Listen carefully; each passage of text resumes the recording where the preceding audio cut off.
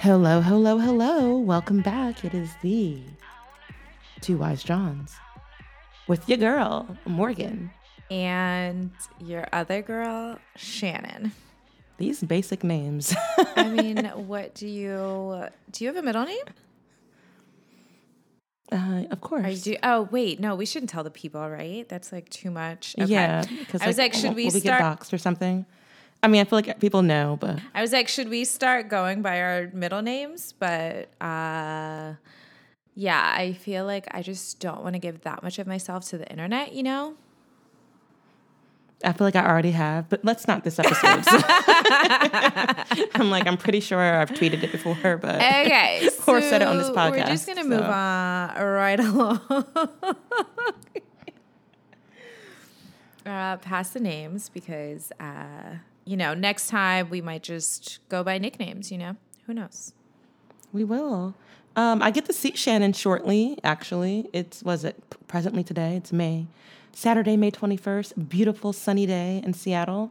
I'll be in Philly, and so will she for the Roots picnic. Yes. So that'll be fun. I'm very excited. I love that we just said we were going to be private. And then we're like, here's our exact location next week. It'll be a densely populated festival. Yes. So good luck trying to find us. But, best of luck to you. But yeah, I'm so excited about that. I haven't been to a concert. I don't think I've been to a concert since the pandemic started. And I'm really excited. Yeah, I can't say I haven't. I definitely went to the James Blake concert. I'm so jealous. Last year in September. And then I'm headed to Haim. I love our girls, Haim, in Seattle. And then also got randomly persuaded to go to the Sid the Kid concert. Ooh, so that'll be fun. Sid the Kid. So that's all. So this is all June. So I have 3 concerts in June. Ooh, it's June's Music Month. Mm-hmm. I love that for you. So today's episode, we are going to talk about, a lot has happened. And I mean, quite frankly, a lot is always happening. And that's part of the problem. So a lot has happened in just no, yes. But you know what I mean? Political climate, America. It's becoming very Donald Glover, This Is America, the music video. So dark days since that our discussion today would be about that. Dark days would be about that and conservatism and all the divide. But before we get into that, per usual, there's some fun hot topics to talk about. Right? Yeah, so let's start on a high note and get into the hot topics. Congratulations are in order to, some of the John's favorite girls. Let's start with girl number 1. Rihanna, who's been pregnant for the time that women normally are 2 pregnant. years.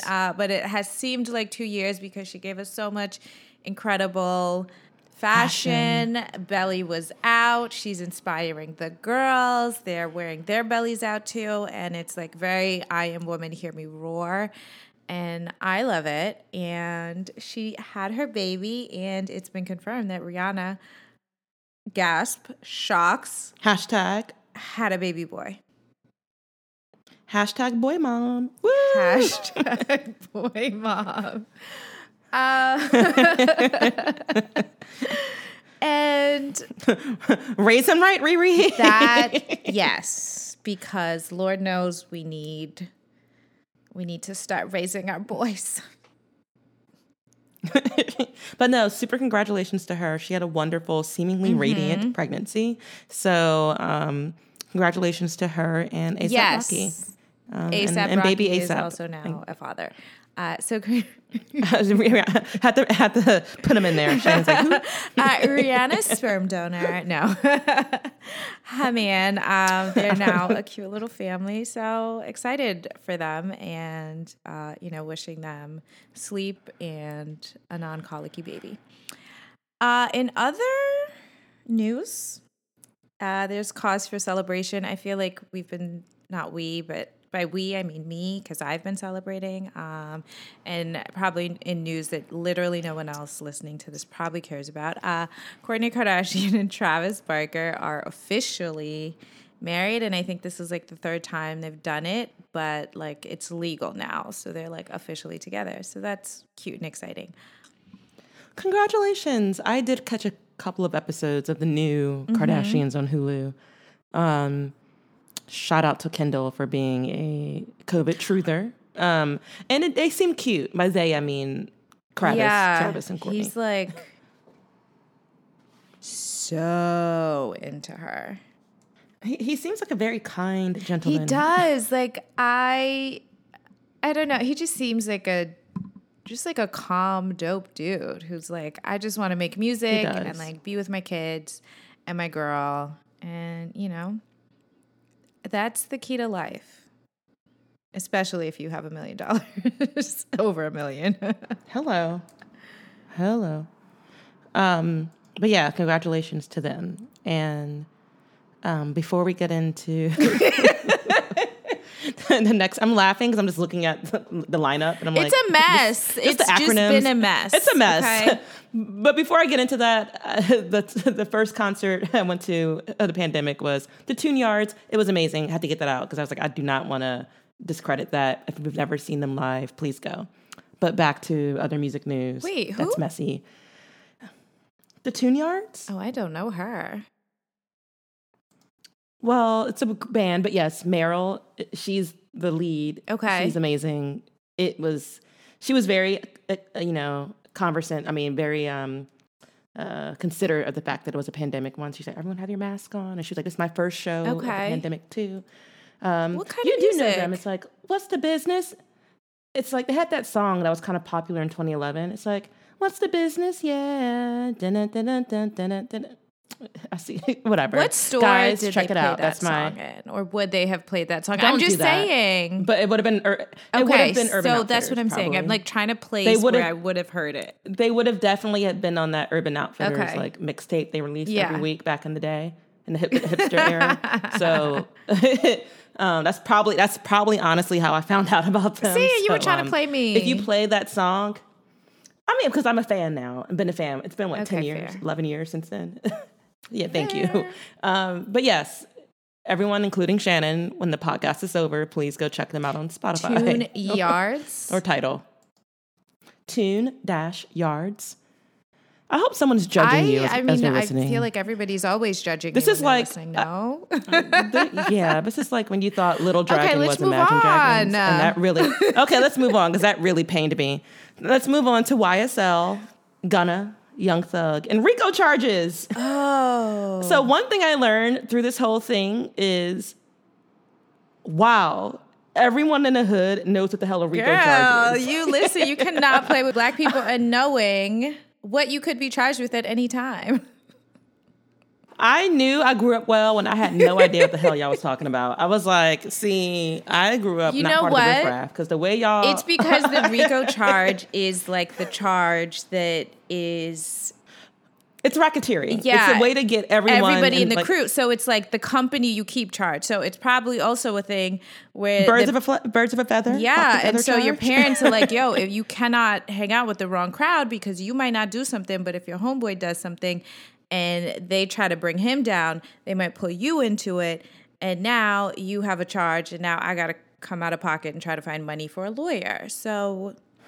Hello. Yeah, I think that the RICO charge was originally for either the Irish or the Italian mob. Yeah, I think it was the Italian mob. And then, and it makes sense because they're savvy, so it was probably very difficult for the feds and the local government officials to try to get them with something. So they're like, we know they're doing something and causing a havoc and intimidating people in the community, but there's really no way to get them. And then they insert RICO charges. Like, okay, fine. Yeah, because they're like, no, this is like a whole, it's not just one crime you're doing. This is a string of crimes. And this is just the basis of what you do as part of this criminal organization that you're running. So essentially what the Georgia prosecutors are going to argue or trying to argue. Break it down for us, lawyer Shannon. Is that... Because, I don't know. is that Young Thug and members and people affiliated with Young Stoner Life have been engaging in criminal acts throughout the city and are essentially a street gang.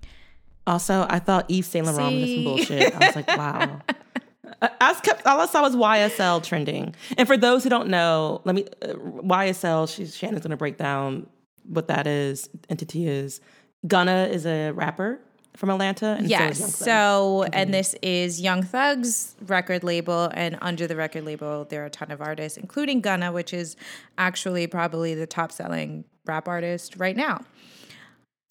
He's dating Chloe, right? Yeah. Or was. Or they're doing something.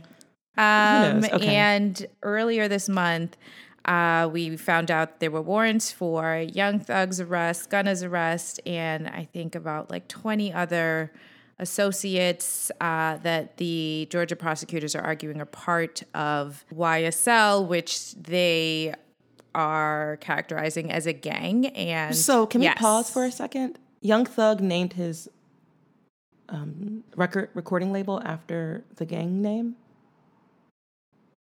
Or... Well, it's not. So what I don't think YSL? it's a gang. So it's not a gang. See, I'm getting the propaganda of the prosecutors. Well, right. So essentially, what they're saying is that there might be people that he's associated with that have gang affiliations. I don't think it's out of. It's probably very likely that a young black kid growing up in an urban environment is going to have connections with people who might have established gang affiliations. I think they think that YSL in particular is somehow affiliated with the Bloods. They're saying that it's they're like an affiliated with the National Blood Gang, and I don't know. I guess YSL would be like a subsidiary. It sounds like some of them are Bloods. That's all it sounds like. Some of the artists are probably Bloods or affiliated with.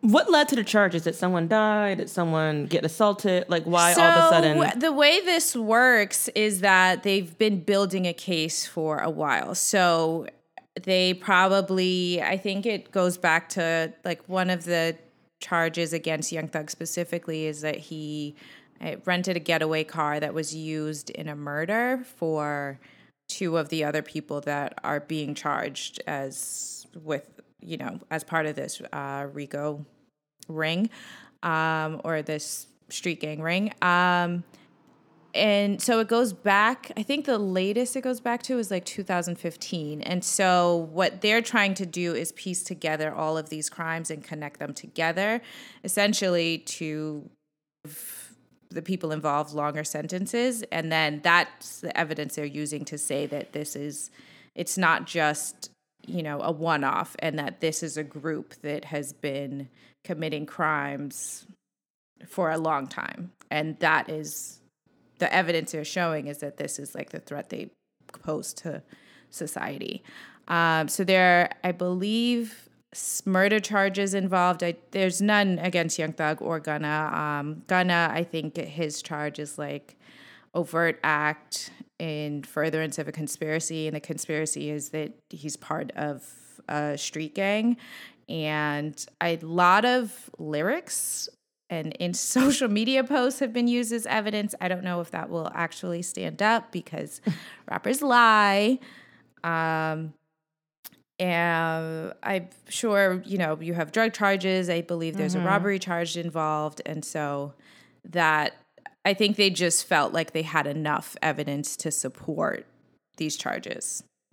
And then we're able to present it to a judge and then get warrants for the arrest. Right. Got it.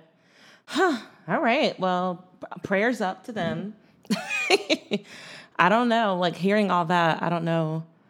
My systemic approach is, let's raise our boys right, raise our kids right, and support their families and parents so that can happen.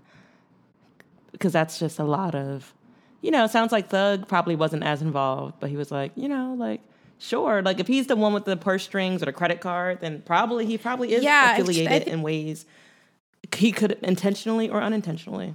Yeah, I think there are 3 charges against Thug. There's only one against Gunna. I feel like the charge against Gunna is like really not going to hold. Yeah, I don't think it's strong at all. Like, it's like a song lyric. Then we'll see how this goes, but it's looking worse for Young Thug than it is for Gunna, and that's probably rings true for other people that were charged in relation to this street gang.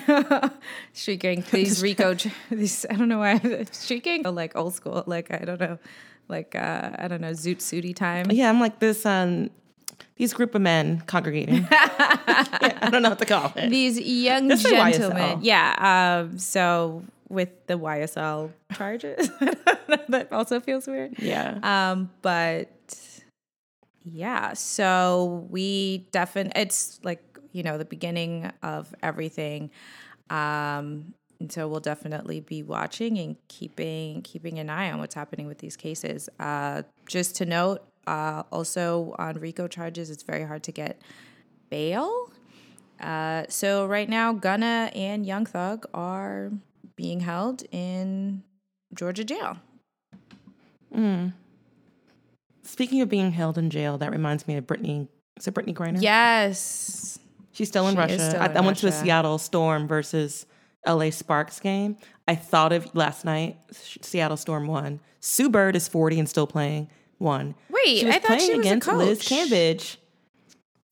Girl, I thought so too, but she was on the court, girl. What? Playing with the Storm. But I thought of you because it didn't dawn on me until like halfway through the game that Liz Cambridge was on LA's team. So I was like, that's Shannon's girl. Oh my gosh. Yeah, so I got to see her. The Amazonian with the goddess, Liz Cambridge. She towers. Every time they did a huddle or a timeout, she like towers over. Honestly, I feel like she's just... It's kind of cute. Have you seen the anime Attack on Titan? That big thing. Yes, I feel like Are you trying to say she's that big thing? No, but I guess yes. It was like that big thing. But I just feel like memes. she's like walking through, like they walk through the village and she's just like palming heads and then getting the ball into the basket. Sorry if you find this disrespectful, Liz, but I just think you're just so tall and big and take up so much space, and I think that's incredible. It is. She's an impressive player on the court. Yeah. So it's a nice addition. It was a lot of fanfare. I went for like a UPenn Cornell event. Okay. And they did a good job. Like, everyone talks about the WNBA, but the Seattle Storm organization does a great job of making it feel like it was a great, entertaining, the crowd participation was game. It was great. Like going to WNBA games is so much fun. And the atmosphere is good. The fans are into it. So many, they do a lot of community outreach, I can tell, because there were so many, high school basketball teams there. I love that. It was good. But why did I derail? Oh, because people still in jail. Pray for Brittany. I was like, is she still over there, y'all? Yeah, so there are rumors that there's like a prisoner exchange deal that is being floated, and hopefully... that can go through. It seems like there's like a Russian arms dealer that the U.S. has been keeping, and so. I mean, listen, do what you got to do. The way I would be supporting all of that about her parents, I'm like, do it. Listen, arms deals. I saw the news and I was like, I should feel there's something here, but also get Brittany home.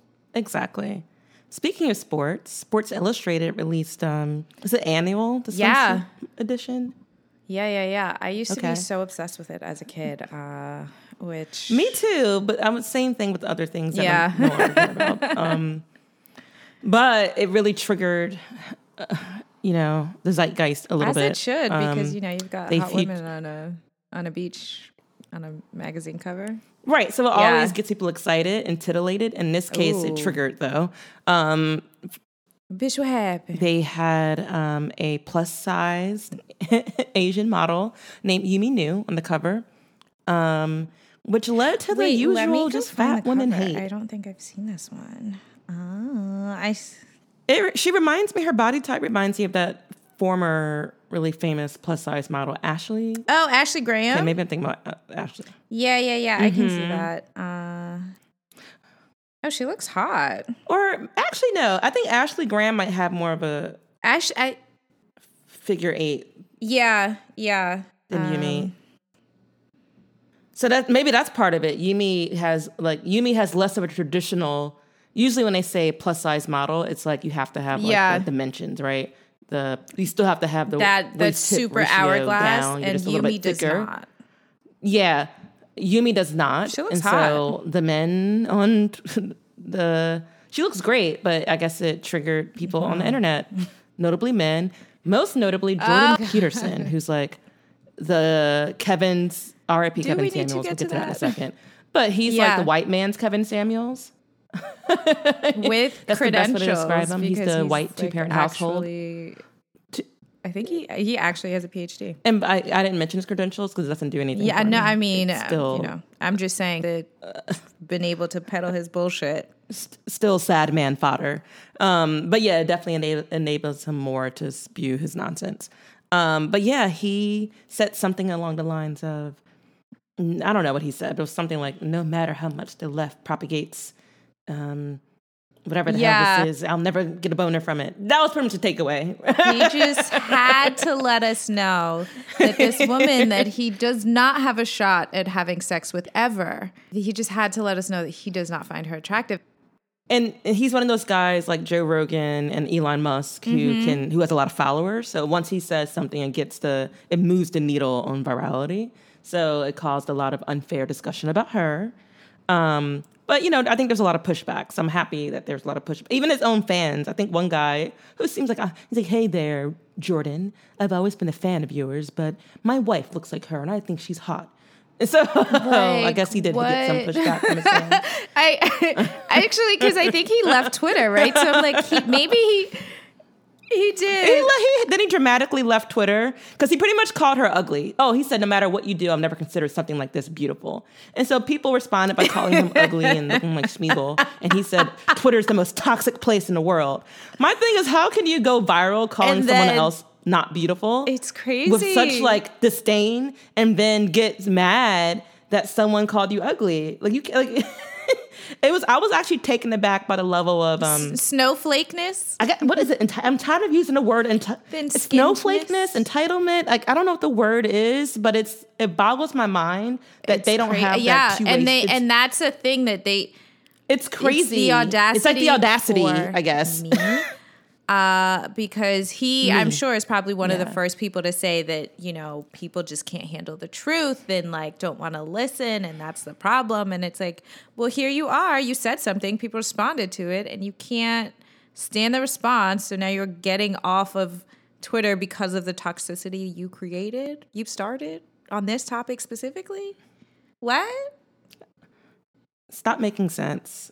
Again, they think they should be able to rule and oppress and speak their opinions without any pushback. We are, because I have had enough. Enough. I've had enough.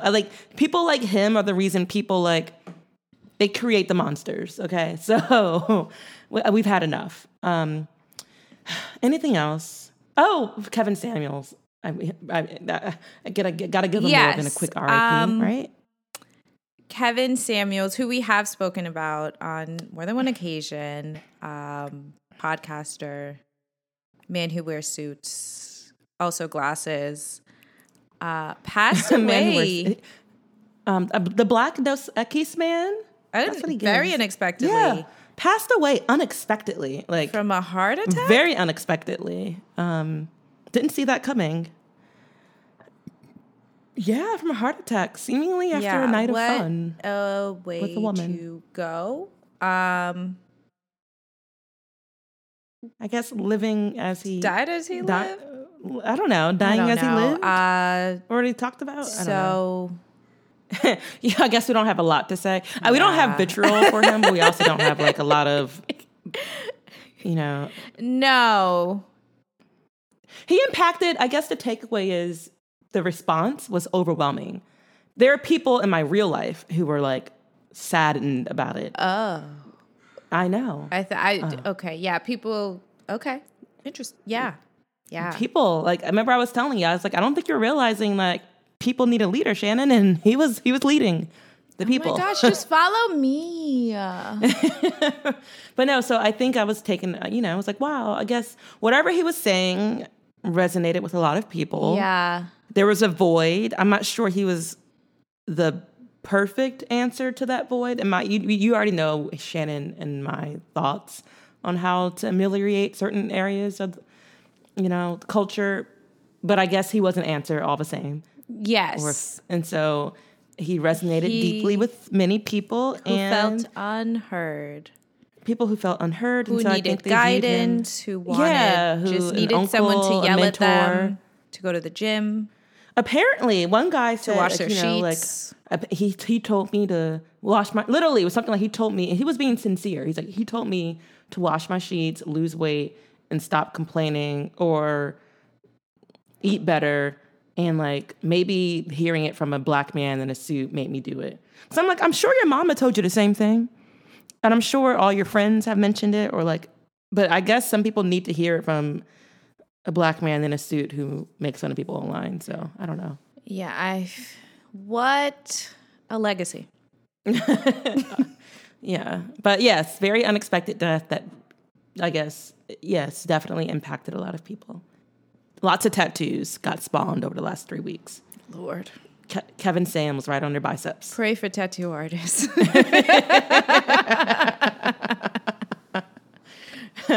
So R.I.P. Brother Reverend Uncle Daddy Kevin Samuels. Anything else?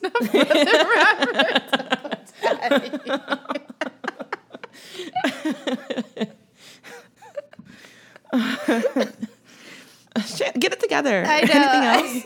No, I think we should just move on. Okay. Let's get angry. How about that? Let's get angry. This is an angry episode. And we should be angry. A lot has happened that honestly, genuinely angered me. I was viscerally upset. I'm referencing Buffalo. I'm referencing that same week, there were several other shootings. I'm referencing Roe v. Wade. I'm referencing, CRT constantly. I'm referencing black kids growing up with mothers who aren't black, who are denouncing their identity. I'm referencing all of it. A lot in the past 4 weeks have made Shannon and I a little bit more. Usually we're kind of blasé, and this still might come off more blasé than most, just because our tones are. But we're upset, girl. We mad. So this theme of today's episode 82, kind of taking a magnifying glass and looking at America. We've noted a primal division. I think Shan said a foundational chasm, which I kind of liked, within our country. And some people feel like it's new, like, oh, the polarity in America has been growing. Now. It's heightened right now, and it's been growing. And that's true. But as two Black American women, we can tell you, foundationally, the chasm has been there. Long time. And so, let's get into it. A lot of the, we talked about polarity, and we talk about polarity in America, usually mean political divisions, and we have a primarily two-party system, right? We have the Dems and we have the Republicans, and the Dems are what Elon Musk said recently on Twitter, allegedly, meant to be the party of the people, the party of kindness or whatever. And then you have the Republican Party, which historically has flip-flopped, but of recent, it's the conservative party, the party of traditional Tradicon values. And what I've noticed that's been upticking a lot, and I've noticed this for a while, kind of since I've been on Reddit, but it's definitely more in the media now, is this rise and almost this pride in conservatism, and what that means and how it's affecting others. And it's making me come to terms with, like, what is conservatism, and is it something I align with? Because what I'm seeing seems to align more with my values over everything else. And so that seems to be a common thread with those who espouse conservatism as their primary value system. Okay. Yeah. But we can kind of talk about what conservatism means first, because I think that's a primary through line. Let's break that down. So, okay, before we do that, the main issue, chasm, is it... So it's really the primal divide between people who are conservatives and everybody else? Or that's the division? Like to me. Yeah, I think if you had to say, that's the division, conservatives and everyone else. I think Dems are the catch-all for the everything else. Yes. I think historically Republicans were, whatever. So that's why I'm like, it doesn't even matter to focus on the political affiliation. If you just follow what the conservative group is doing, that's what you can follow. And then there's everything else. Okay, so when we talk about the conservative group, like what's conservatism?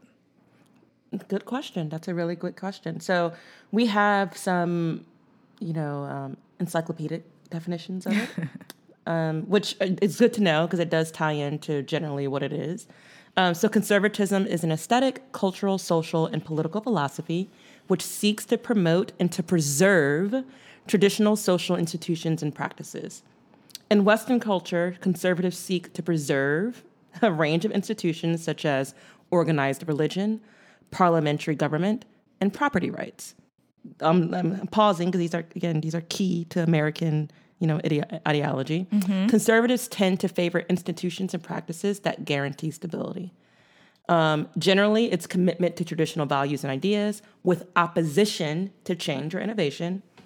And it's the holding of political views that favor free enterprise, private ownership, and socially traditional ideas. So does this sound familiar at all? It does. It does, right? I feel like every word American. You were saying was like triggering me, which does America trigger me? Probably yes. But it's definitely at this juncture strong GOP values. Yeah. So the core of the GOP, the present GOP, not the pre-Lincoln GOP, it's this. It's commitment to traditional values that opposes change or innovation, and it's political views that favor free enterprise. You see this a lot with Elon Musk and everyone who wants to focus on capitalism, private ownership, and traditional ideas. Yeah. Traditionally conservative ideas, two-parent household, wife in the kitchen, stuff like that. And so that's how the dictionary defines it, which I thought does a great job of kind of drilling it home. Yeah. You know what? I like thinking of like that last part you just said, like socially traditional values. And, we talked about Kevin Samuels. I feel like part of his appeal in some sense was that he was talking about a relationship structure between men and women that was very traditional, right? And like, oh yeah, he was rebelling. They liked him because finally someone's sticking up against the alphabet mafia. Yeah, right? That's what they and say. like the feminists and all that stuff, and the blue-haired people. Yeah, and the girls who are unmarried.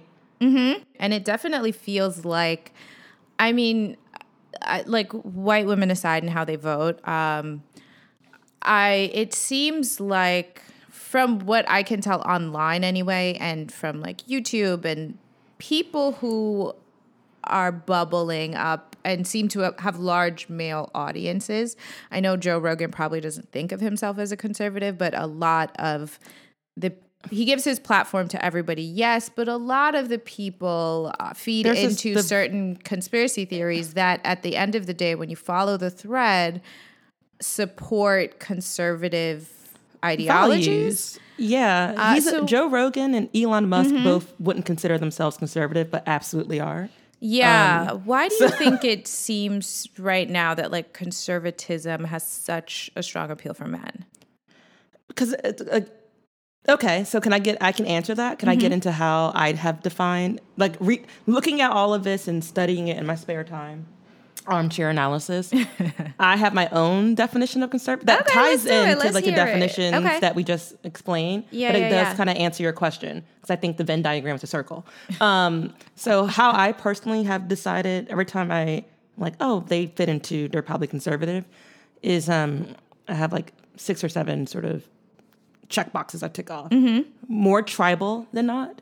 So tribal meaning like, oh, my community, only people who look like me, or my clan, my folk, my kin. Loyalty, that loyalty word. Oh, God. More competitive than not. More dominant driven than not. More possessive than not.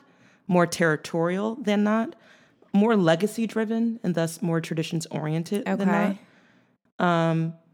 So those are the kind of key 7 tenets. And so the real core of it is me. Yeah. And mine. And so then you get into liberties. The only liberties that I notice people who check off those boxes that they care about are those, and the ones they feel entitled to, the freedoms they feel entitled to, are ones that they, without hesitation, will get at the expense of someone else. So there's also this lack of compassion and willingness to oppress. That's that competitive, dominance-driven. Right. So to me, that's a lot of men. I was going to say this out. This sounds like what dudes, like the traits that people assign to masculinity. Yeah, and it's not like, they're definitely, to me, those are oppressive values that oppress others. Of course. But they're also values that men laud and are happy to, they're proud of, right? Yeah. And so that's why you see, and that's why Elon Musk and Joe Rogan and Kevin Samuels and Jordan Peterson, they don't outright say we're only for men, but they espouse those values, and those values just align with masculinity and man that more. Yeah. And the women I naturally don't have any of those tendencies. I mean, maybe some, but definitely more not often than not. So I wouldn't align with that anyway. No. But I've noticed the people who do. Yeah, and I would say looking at this, I would think that the women who would feel aligned with this are also women who feel some sort of safety protection in the traditional system where men are the protectors. So you're safer if you are in his tribe or in his good graces. In his good graces. And that's really what it is, because he's also probably because he will you. protect the whole and protect it from others, not him. Right. No, not him. Yeah, so you're not, he's going to do everything he did to others to you. That's the thing. Women like that never seem to, it's a trade-off analysis, a trade-off, I guess, but they pick and choose.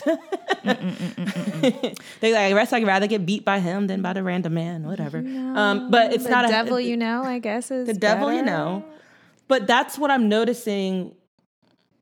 A lot of these values are, oppressive is the word I keep using, because it's why you see the overlap with the mass shooters, it's why there's such a strong overlap there, because it's violent. At the end of the day, a lot of the things I mentioned have strong overlap with aggression and violence. Yeah, I mean, the possessiveness, and exerting my will, yeah. At the expense of others, lack of compassion. And it's not, and it's lauded. It's within their echo chambers and their communities, they're not having discussions like we are, where it's you should probably temper that. It's good to be dominant when you are in defense mode. But I guess they tell themselves we are in defense mode. They have these paramilitary neo-Nazi groups in Michigan and all over the United States building up and telling themselves we are protecting ourselves against the white race dying out. So once they tell them, it's propaganda. Yeah. They have to tell them, because they know it too. They know you can't just be out here killing people. But if they tell themselves constantly, okay, but I'm protecting my community and from the great threat, this mystical great threat, then any violence I exert, it's not violence that's just because it's violence. No, it's justified. It's justified. I am defending. Yeah. I am a protector. I am noble and honorable and great. And it's delusional as fuck. But this is where we get. This is what we get when we have these quote unquote conservative values. So I struggle with conservatism as a value system, because it always leads to stuff like this. I haven't seen it not.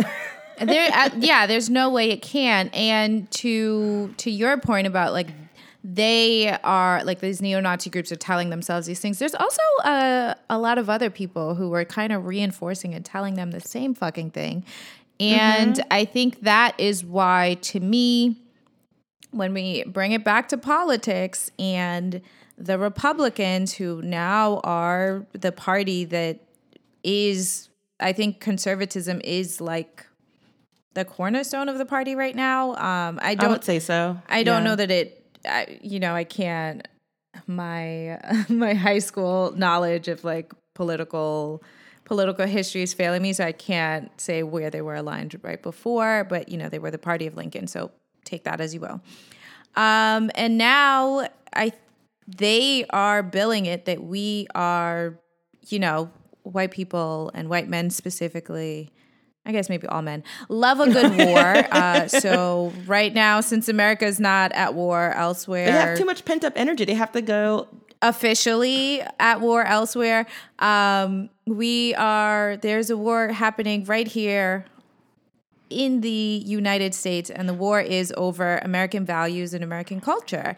And they are trying to virulently defend it and push what their view of America is.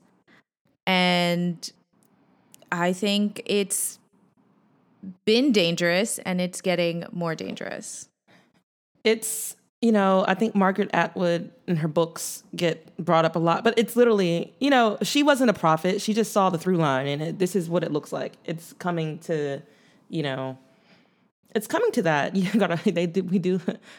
Men do love war. So I'm like, it hasn't been a war on our, they're excited for it. They're like, buying all the guns. Yeah. And now excited for it. I'm like, you guys want death and destruction.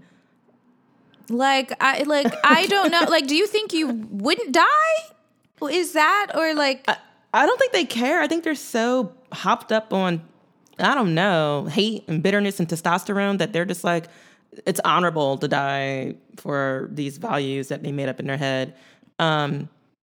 So yeah, I think you're right. I think the Republican media and which I used to think that they had some sense of diplomacy. I thought there was a line, and I thought there was not. A line, but I realized isn't. Once Trump became president, the line diminished. Yeah. So it's like the shield was gone, and there's no, I guess diplomacy, but there's another word I'm looking for. No one respects diplomacy at all. It's just like the GOP Twitter page, their official Twitter page is a menace. All it does is it's a bot. It drums up hate and evil discourse. I'm so serious. But I know.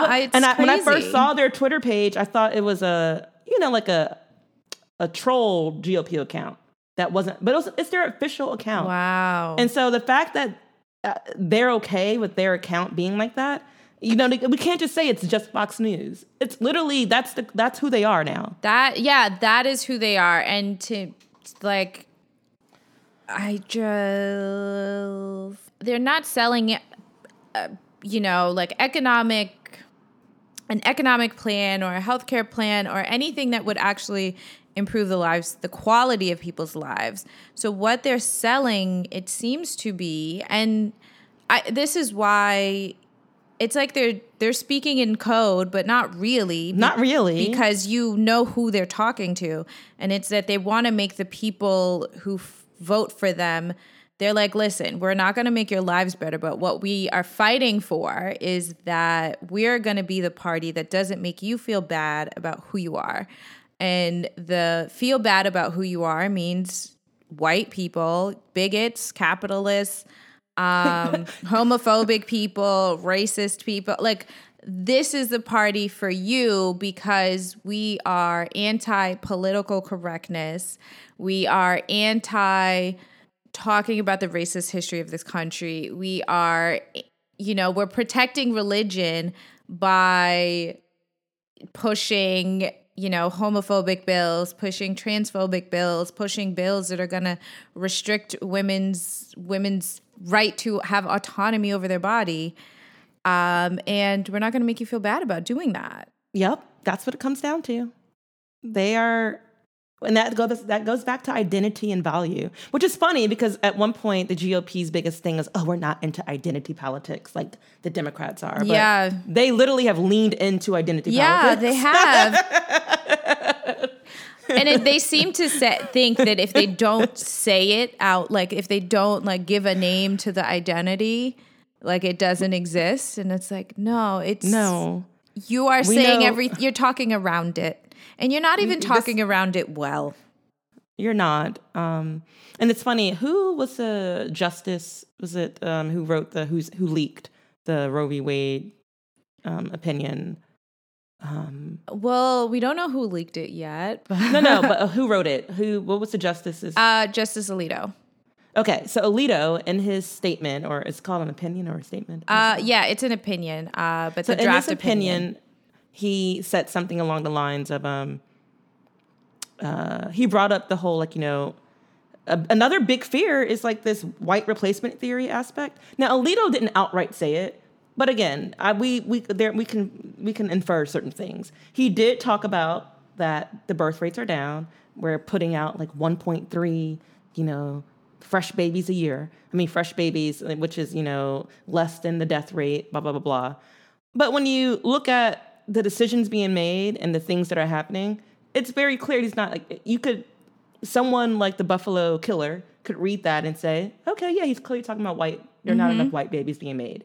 Like, that's how I read it. And then that's how a lot of Republican boys read it, probably. I'm sure, because what was the year that like the National Geographic said America would be brown? It's coming up, right? It's like 2040. It's coming up. So they are terrified.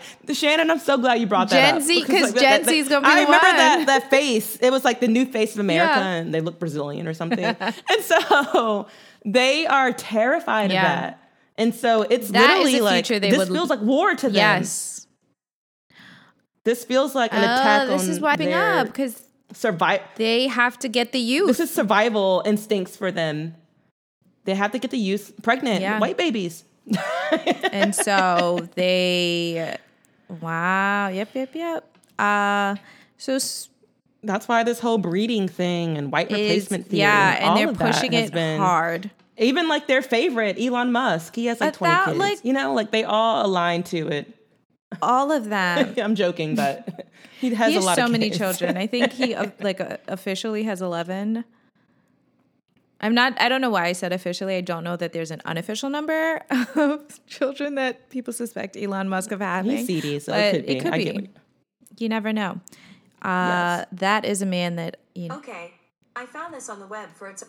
Oh, sorry, Siri. She piped up. I'm so sorry, guys. They're always listening. Shut up, Ho.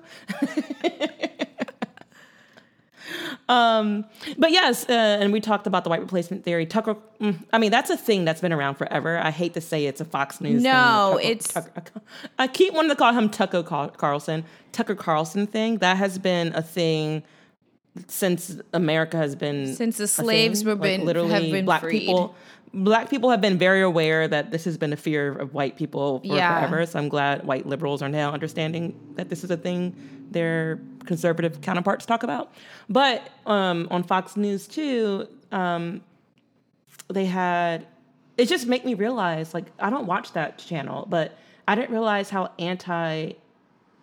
just common sense they were. Yeah. Even that incident with that woman and her son, the white mother, and her black son, her biracial, half black, half white son, who just, who has now found black friends as a adolescent, and has, decided he feels like he's a black young man because that's how he looks and is perceived.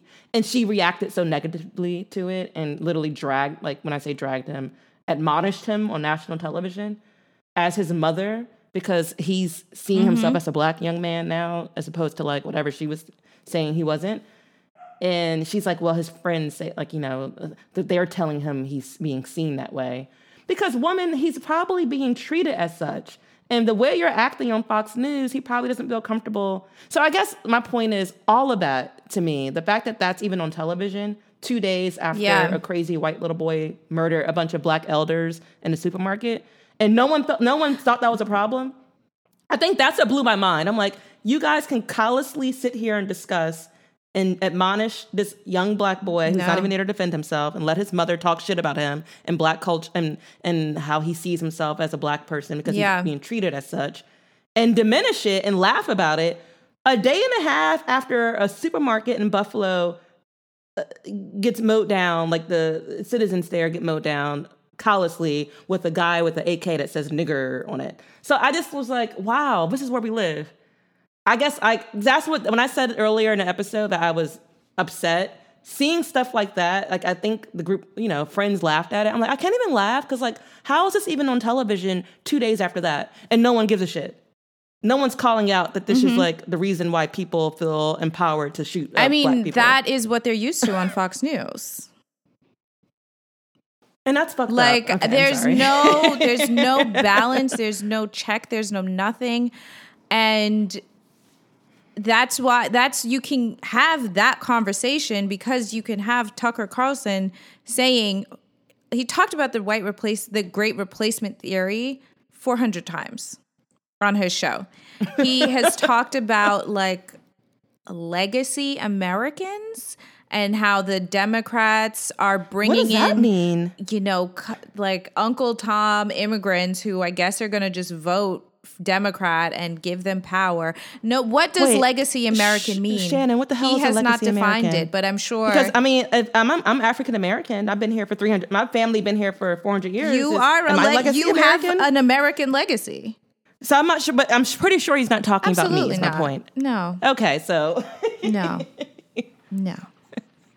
So I think it's Fox News. There was a thread. I don't know if this guy is a journalist or not, but I think I've also seen a lot of journalists after trying to make sense of where this, like the fears that these terrorists have are coming from, and like talking about them as if there's a real way to make sense of it, and also talking about it in a way that... Are you talking about that toothpaste yes. guy? That actually, another thing that pissed me. Go ahead, explain it before I get into it pissed me off. And they're talking about it in a way that distances themselves from the racist, white supremacist, nationalist rhetoric. And I'm like, but it's all around us. It's not... Yes, kids are... I think there is an argument that social media is, depending on how the algorithms work, and they're, neutral and whatever, and certain platforms they don't want to police, but like people are being fed certain content that is, yes, reinforcing all of these views. But white supremacy, white nationalism, and these fears that Black people, Latino people, Asian people are going to take over, and somehow that's going to mean that white people are going to lose the quality of life that they have. That is baked into the country. And there was this thread of this man who basically said that, was talking about, I guess was trying to say that like the lived experience of this, the shooter in Buffalo, this 18-year-old, that he had, it started with a toothache, and that I guess the toothache was like a metaphor for the decay in society and the rot of white supremacy and lack of access to healthcare. But this boy was middle class, and I'm sure his parents likely had access to healthcare. Yeah, I was like, I saw his family. He had dental insurance. And it's because, like, basically the pain of the toothache led him to, he apparently was upset about the dentist who was Jewish, and then was finding all these anti-Semitic forums online, and somehow that, anti-Semitism and anti-Black sentiments are like part and parcel. And so then it led to the anti-Black sentiments and all the hateful chat rooms, and then he got deep into that, and then somehow 5 tweets later he's shooting up a supermarket in Buffalo because it's he all had because a of 4chan toothache. And a toothache. He tried to make him, he tried to humanize him, which, I mean, sure, humanize your people if you want to. It did nothing for me. I thought it was sort of an irresponsible thread. I thought it was irresponsible too. And what I'm tired of is that the perpetrator is always the one we need to understand. Why aren't you talking about the fact that people in Buffalo, in a low-income community, were at the grocery store and their lives were upended? Like, why don't we talk about the structural realities of what their day-to-day looks like and why it looks like that? Right. I think that's why I didn't like the thread. It felt anti. He didn't care about the victims either. That's why I was like, you and him are just the same to me. He didn't mention them at all. Once. There was just this is a way for you to kind of humanize, the poor white boy with the toothache and his structural issues. And I'm like, this is the problem. You don't have any compassion. Like, this is why things like this proliferate, because you, in your thread trying to break down and be objective, you showcase you have zero compassion, which was the primary issue with that boy to begin with. Okay? He was bred by a family with no compassion and zero parenting skills, giving him a gun, even though he already had mental issues. Like, what the hell? But insane. These quote unquote 2-parent households. Girl. Terrible.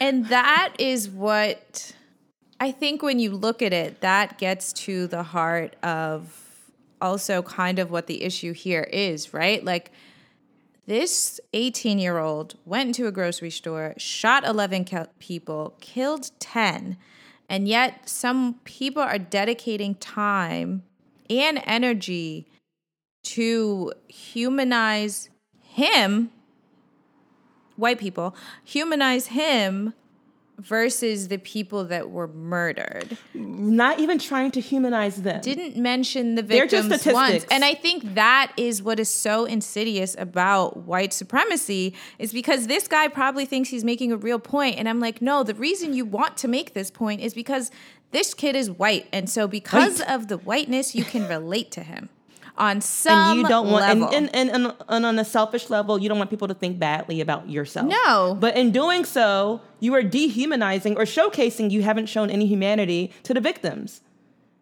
which is because you don't care about that community. Neither did he, which is why you guys are aligned. Yeah. Okay. And so I didn't just struggle with that thread. I straight up didn't like it.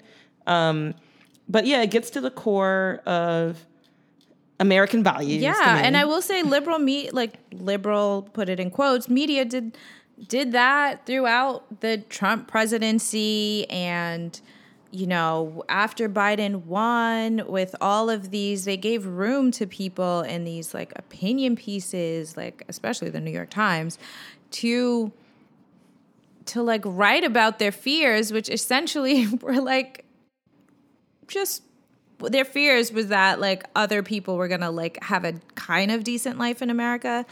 And say that again. Can we pause? I don't want you to rush over that. Their fear was, say it again, that this is back to that conservatism. That other people that don't look like them, that they can't relate to, could maybe have a kind of decent life in America. Yeah, because it's all zero sum. So if that person has a decent life, then the life I have gotten used to will diminish in some way. And maybe it won't, but I can't risk that. So they have to stay below my foot. Yeah. And that's what it comes down to. And even the ones that come off liberal believe that. Yeah, we gave so much space to that. And very rarely did we have those same newspapers or TV segments talking about the fears of everybody else. And so let's pause here, and I want to ask a question. This gets to so what is the overarching value in America? Because a lot of it comes down to that divisive us versus them, that everybody else being the Dems catch-all, and the GOP really leaning into conservative freedoms, conservative liberties. It's hard to call it a freedom because freedom to me means everyone, but conservative entitlements. There we go. So is that what it is mostly? Yeah, I think we're fighting over freedom, like what that means. Who gets to be free in America? Do you think? Okay. So you would say America's overarching, because I've heard people say the reason there is so much division and there's a giant chasm and the fact that it's so much polarity is because we don't have a overarching value. We're not mono-ethnic, right? Mm-hmm. So there's we're not mono-religious. So what is it? And then if it's always been freedom, but then, okay, whose freedom? Yeah, that is it. And I think that's the main issue. There's no consensus. It's, the phrase from the Declaration of Independence is that America was founded on that this was going to be a place where everyone could find life. You would be able to live. You would find freedom, and you could pursue the things that made you happy and like. Right. Life, liberty, and the pursuit of happiness. Make some semblance of a life here without the tyranny of the British government. And white people have said, okay, so, when we wrote that, we had only us in mind. So now it's going to be the rest of y'all, we want you to be under our tyranny. Right. And then we get to live free. Used, right. And the words used are indicative. Shannon did some work and looked at different country mottos, which I thought was, a good analysis, right? Because again, America's founding hashtag motto was life, liberty, and the pursuit of happiness, which honestly, great. It's very enterprising. What did we say a cornerstone of conservatism is? Free enterprise. Capitalism, free enterprise. So life, liberty, and the pursuit of happiness. Pursuit of happiness, one could say that's kind of individualistic, It's not really community oriented. It's pursuit of your happiness. No, there's nothing that brings anyone together. Nothing brings anyone together. So what's the French motto? It's after they cut off the heads. So what's the French motto post-French, revolution? Liberté, égalité, fraternité.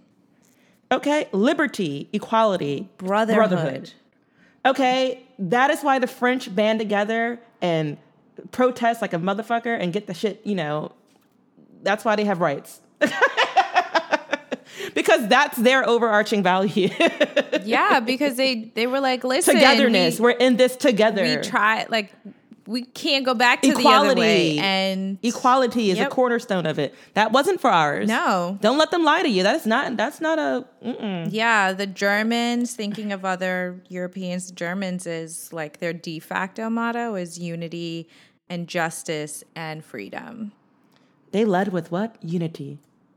And I think, and justice means a lot. It's like, listen, the freedom you can enjoy here has to be in service to all of us. And it has to be something that is just. Right. And so the issue with America's idea of freedom without the equality, without the brotherhood, is that my freedom, I'm entitled to it. And I don't really give a hoot if it encroaches on your freedoms. No. You will just have to suffer. And that is that individualistic, entitled, me, mine, possessive, conservative attitude is the heart of, middle America. Maybe that's what Tucker Carlson meant by legacy Americans. That is the legacy American motto. And it literally, it's diametrically opposed, or it's not aligned with other countries in the West. Which is why America has the highest polarity score of any country in the West. Because it's literally, it's not new. It's our foundational motto. It's not focused on the right things. No. Okay. And apparently we're going to have to fight to the death over it. Hello. Sorry, I'm looking at what else she wrote here. Netherlands, I will maintain, is cracking me up. That's their country's motto. And Luxembourg, we wish to remain what we are. They said, leave us the hell alone. Don't bother us. I feel like, I don't know, it's such it's about I'm tired and weary. I'm putting my troubles down, girl. We're not trying we're not trying to be better. We're not trying to be worse. We just want to be. Okay. That whole sector of the world, they said, we here, but we leave us alone. That is so funny. But yes, before we get into our last bit of Who Will Survive in America, shout out to Gil Scott-Heron. I wanted to circle back to another big difference I've noticed between the Republican Party and the Democratic Party. And quite frankly, I know it sounds like I'm really passionate against the GOP. I'm just passionate against hatred and bitterness and bigotry. So you're passionate against the GOP? The current GOP, you would say, yes. I'm a registered independent, but yes, the current GOP's values are just out of whack and creating discontent in America. That said, I think the biggest reason the Democratic Party is struggling and has been for 30 years now, probably, maybe more, is because they don't have a core value system the way the GOP has. Since Reagan, I want to say Reagan onward, the GOP has had a core value, and it's conservative values. And so it's all the things we talked about when we opened up the topic today. And I think that makes it easier for them to push, for them to have, 40-year political strategy about Roe v. Wade. It's why they can kind of, band together and have, what might sound like to us like we're regressing, but for them it's like, okay, we've had this in the works for a long time because we've always been purpose-driven and on one accord about this value system. And I think for the Democrats, it's very difficult because it's such a catch-all party. It's like, okay, you're not that, so we're all of this, but all of this is like 45 different stratified communities that aren't really unified. They're just maybe not against being oppressed. And so I think the Democrats have to sit, Nancy Pelosi, Biden, Kamala, if you're all listening, you need to sit and have a come to God moment about what it means to be a Democrat and what it means to fight for democracy. Because the laissez-faire, roll back and take the hits. I'm not saying go full evil GOP, but rally around something. Because right now, that's why there's no one energized to go out and vote. That's why the GOP voters are so energized, because they're energized around their core value of hatred. Whatever it is, we don't have to agree with it, but they're energized about it. So I think the Democrats need to find something. Yeah, I think they need to lean into to progressivism. I like trying to hold this shit together with like tape or a rubber band and trying to find some way to bridge a gap. I just don't think that's working. And I don't think it can work. Clyburn, like, that's not... What's his first name? James. Clyburn? Jim or James? Yeah. He doesn't think it's going to work either at the rate we're going. And he used to be a beacon of hope. Let's talk about it.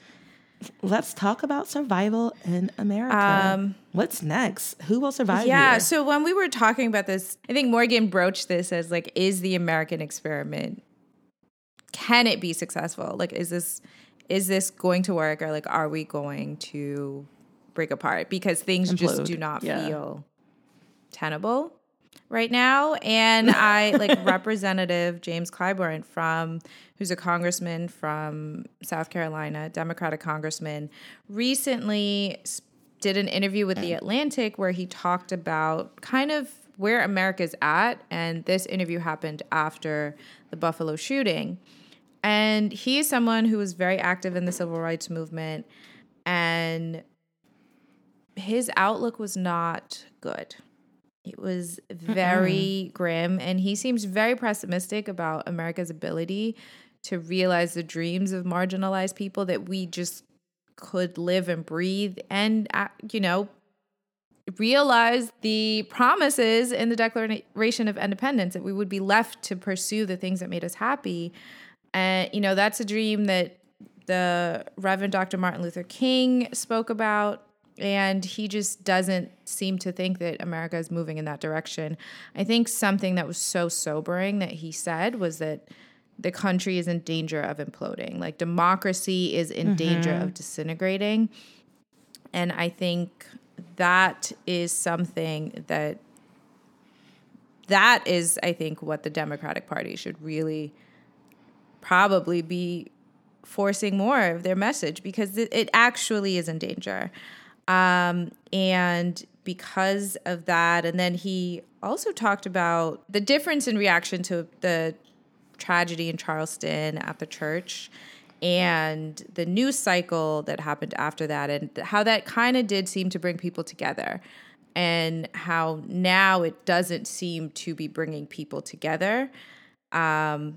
He said, some Republicans are making a joke out of it. So It being the Buffalo shooting. And that it seems like people just are not interested in coming together anymore. And what he said about the danger of America really made me think about the Who Will Survive in America, the Jill Scott poem, comment number 1, and that refrain at the end that he says. And it's just, who will survive in America? Who will survive in America? Who will survive in America? And I don't mean to sound ring any alarms here, but to ring some alarms, like it ring the alarms. Like we are at that point where we are literally deciding. Kanye sampled that for a reason. He did. Always on pulse. Where we are literally deciding who gets to survive here. Like we're not even on. Before, I feel like we were trying to fight on like who gets to thrive here, but now I think we've like pedaled back. Talked about the Buffalo massacre. Roe v. Wade, with this draft opinion dropping and it becoming clear that it is the intent of the Supreme Court to overrule Roe v. Wade, which gave a constitutional right to abortion, which gave some bodily autonomy to women over whether they were going to be pregnant or not. And that literally is a question of survival, because it's not an exaggeration to say that without access to abortion, women will die. America already has a high motherhood mortality rate in the Western world.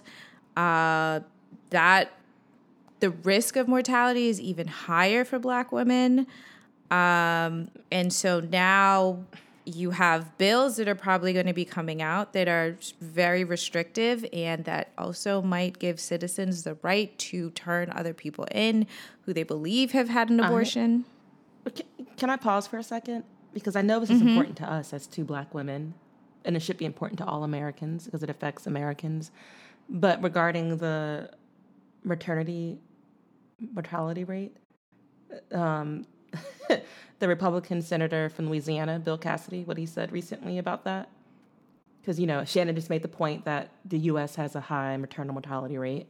And I quote, he said to Politico, "About a third of our population is African American. African Americans have a higher incidence of maternal mortality. So if you correct our population for race, we're not as much of an outlier as it would otherwise appear. Now, I say that not to minimize the issue, but to focus the issue as to where it would be. For whatever reason, people of color have higher incidence of maternal mortality." Then he twirled off. So what that made clear to me is that, fuck you, Bill Cassidy. What that made very clear to me, and it goes back in conservative values, doesn't relate to me. Who gives a fuck? Yes, it's a third of our population suffering. Again, don't care about those negresses. Could not find and what really burnt me up was the for whatever reason. Oh my God. Because because this is a U.S. senator. So he's allegedly a smart man who is, a senator in the United States of America. And he said, for whatever reason, people of color have a higher incidence of maternal mortality. And that is what bothers me. It's that anti-CRT shit that they do. He knows the reason. So I can't tell if it's weaponized obtuseness, where they're choosing to shrug their shoulders and say, well, I don't know. If it's truly they can't comprehend, so it's, intentional. It's a medical mystery. They don't have the range. They don't understand how, structural disenfranchisement may have led to this. No, they don't. Nothing about it there's no through line that they could, thread. And you know why there's none for them? Because they don't fucking care. They don't care. So again, it's not because they don't know.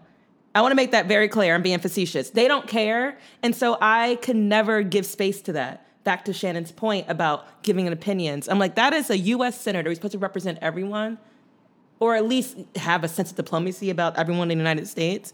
Straight up saying, I don't care about them, and I have no idea why. When he knows why, he just doesn't care to deep unpack it because it's not important to him. So yeah, I thought that was recent. So that was very damning. So again, I'm feeling like Clyburn. Like, where are we? This is where we are. And then you have some states that I think their abortion bans are so restrictive that this means that if a woman is pregnant and the fetus dies, she cannot go get the fetus extracted because that would be considered an abortion within the terms of the law. Oh, so they'll have a festering. Yes, so she will die, poisoning her body. She will die if she cannot go to another state to get healthcare. And actually, this happened in Scotland in recent times, 2018, 2017, a woman, they were basically fighting over whether this procedure that would have saved this woman's life and removed the fetus was legal. And as they were fighting over that, she died. From septic shock, yeah. Probably. Yeah. Yeah, we're regressing. So now we're aggressively regressing. Like crazy. So now we're fighting over whether women will have access to healthcare, that life-saving healthcare. There's the rise of all these white supremacist groups. There's been a rise in anti-Asian hate. There's been a rise in, I guess, honestly, anti-sex. So IUDs and condoms being restricted, or on the bills that are suggesting that they should be in places like Arizona, New Mexico, Oklahoma, et cetera, et cetera. So there's a rise in just morality, people enforcing their moral values on others. We mentioned the rise in white supremacy hate groups, where there is also a rise in chauvinism and sexism and men who feel unloved and unheard exacting vengeance on others. And that's ethnicity agnostic. That's probably something that's affecting a lot of men. So there's a rise in that, And then the women are countering by being a rise in pick-me's. Oh, we got to be, back barefoot and baking and still going to work 12 hours a day. I've seen such a rise in women saying I will work 14-hour shifts as a nurse and then come home and make dinner and then sleep 2 hours because men need support. I cannot even get into that right now, but I will say that for the Wayward Sisters, I am only going to chalk this up as a trauma response, and that you think that that man that you are killing yourself for is going to give you some form of protection from another man that is terrifying. That is all I have for you bitches. Because you too can go to hell. I saw that one lady. She told this woman on Twitter. She was like, the woman was like, "Well, I work." That's what the example I gave was what the woman said, and she was like, "Well, have you thought about? I know you work 11 hours, but she's like, I worked 11 hours. My husband didn't work that day. I came home. They were waiting. Their son, he hadn't cooked for our son. They were waiting for me to cook." And the woman replied and was like, did you ever think to crock pot and prepare the meal before you left? And that way he can just watch it. So when you came home, the food would be ready. She had nothing to say about that man doing nothing all day. So some of our sisters are lost too. Apparently it's a Handmaid's Tale. Women should be overly burdened. Women should have no rights. And, I think that's the dream of the dream of supremacists across the board. Yeah. Is that where conservatism? Actually, that is where, of course, because women weren't part of any conversations that were happening in the founding of the country, and so these conservatives love to talk about the founding fathers and the Constitution and how amazing it was that they were able to create this document that is so good and so forward-thinking, that it gave us this wonderful framework of laws that, we still use to this day and should not change. And these laws should be interpreted by men who couldn't have conceived in their wildest dreams of the fact that a child was going to be making millions of dollars on the internet by opening toys made in factories that they also could not have even dreamed of. So, let's be conservative. I don't know. It's time to bring back amendments. Can we add some more? Girl, we have not added amendments in so long. It's time. Yeah, I'm like, listen, if the conservatives love the Constitution, the Constitution is, wonderful foundational document that, I'm not going to go there, but that's a different conversation for another day. But if that is the only document or set of laws, set of framework for how the country should run that they respect, then we need to get some more amendments in there. Yeah. I'm with Clyburn at this point. It's untenable It's not sustainable where we are. It's downright, it's uncomfortable. It's uncomfortable. I'm scared. A lot of people would be scared here, and I am one of them. A lot of people will be scared. A lot of people will be scared. A lot of people. Shout out. Shout out to Rosa. And then the fear is compounding because there were conversations among Black people already about should Black people get guns? Like, how do we protect ourselves here? I mean, listen, I'm not against it. I'm at that space where, like, I don't want to own a firearm. I don't. But I also don't want I just have this, like, oh my gosh, it's going to be like the apocalypse because the Civil War is going to happen, part 2, and I'm going to be stuck without a means of protection from crazy people. That, I will say. And so that fear is the only reason I think I want a gun because I'm like, I don't know when it's going to happen. It feels like at any moment. I had a dream. Oh my gosh, Shannon Johns out there. The dream I had like 2 days ago. Not you dreaming of violence. No, it was more like something happened. It was like I did just watch Moonfall. You know, I love a good disaster flick with Halle Berry. So maybe it's because I watched that. But yeah, it was pretty much a disaster movie in my dream. I can't comment because I don't know anything about that film. It's a disaster movie. Like, the world is ending, the moon is coming to Earth, asteroids, yada, yada, yada. So, like, planes are falling out the sky in my dream. I'm, like, living in a high rise. And I'm like, what the hell is happening in the distance? And I see, like, all this hail and, like, all this stuff. And then it gets to, fast forward a day, and then, like, there's no cell phone usage, and I live in Seattle, so I was like, oh my gosh, I have no idea what's happening in Philadelphia with my family, but I'm like, everything's gone to shit, I don't have a gun. And so, I was just like, but I think that fear, that dream came out of, like, a mixture of just watching Moonfall / like, the Buffalo shooting / like, this general fear of, like, the apocalypse could happen at any moment, and the apocalypse might not be a zombie or a moon, it will be people having a stupid Civil War Part 2. About trying to reclaim their whiteness. So it will. And this is like audio only, but I'm hiding my face because even I, in my, like, not my nightmares, but I was like, oh my gosh, me out here as a single woman, I do not want to have a gun. But like, do I need a husband? Like, is that what this is driving? Oh my gosh, is this? No. They don't care about whether Black people have a couple or not. But it's a fair thought, because what, you will be okay with them having a gun? Typically, no, because I'm like, I don't want you to have something to turn on me. But like, I don't know where I have to balance my fears, right? Like, it's a fear balancing exercise. I know, trade-offs. Think about it. Unpack that in your next therapy session. Unpack that. We stopped therapy. Updates on that later. Okay, we'll talk about that later. We'll talk about that later. Again, what Shannon just expressed is a real fear. I get it. Hell, I'm in a same-sex relationship, and these are things we have talked about. Like, okay, we are two women in a world full of crazy testosterone people who are stronger than us. So we need to get something. Because we can't, and men have guns because they can't fight everybody either. They're like, listen, people out here crazy, and I'm not a fighter. I will get beat up.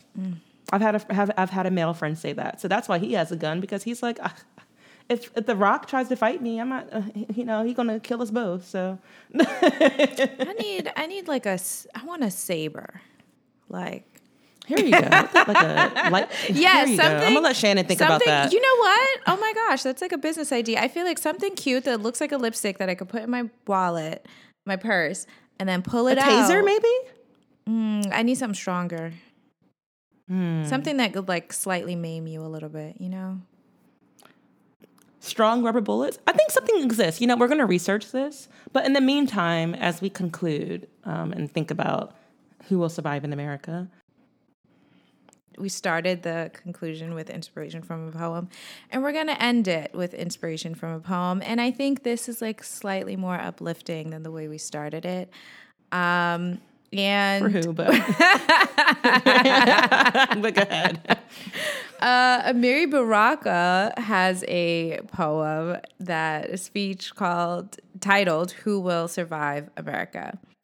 And in it, he talks about the fact that America as is will have to burn, and there will have to be the death of America as we know it for, he says, the black man to survive, black women, let's call it, bring it out, call it marginalized people. And he ends it with, let us all survive who need to. Wish each other good luck. Wow.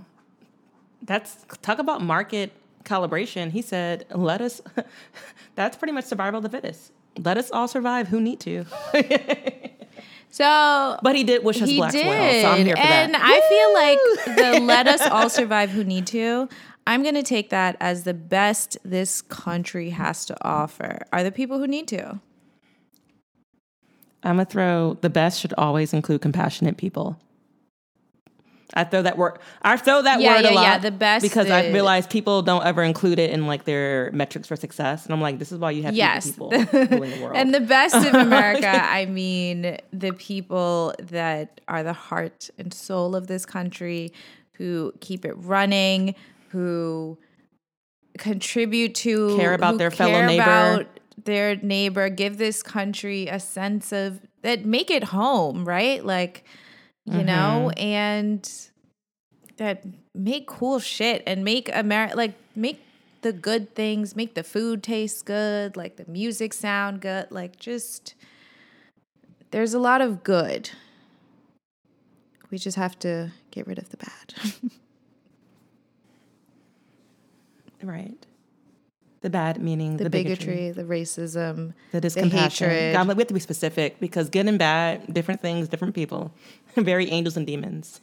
Your angel's my demon's your angel, and vice versa. So we're going to be specific here, and so we were. Yeah. You know what our good is. You know what our bad is. Yeah. And on that note, we wish you good luck. we wish you good luck. Survive if you need to. But no, seriously. But if you're a Jones listener, obviously you need to. It's science. It's science. Like, subscribe, retweet, review. at 2 Wise Johns, all places. And we will see you on the flip side. Bye. Later.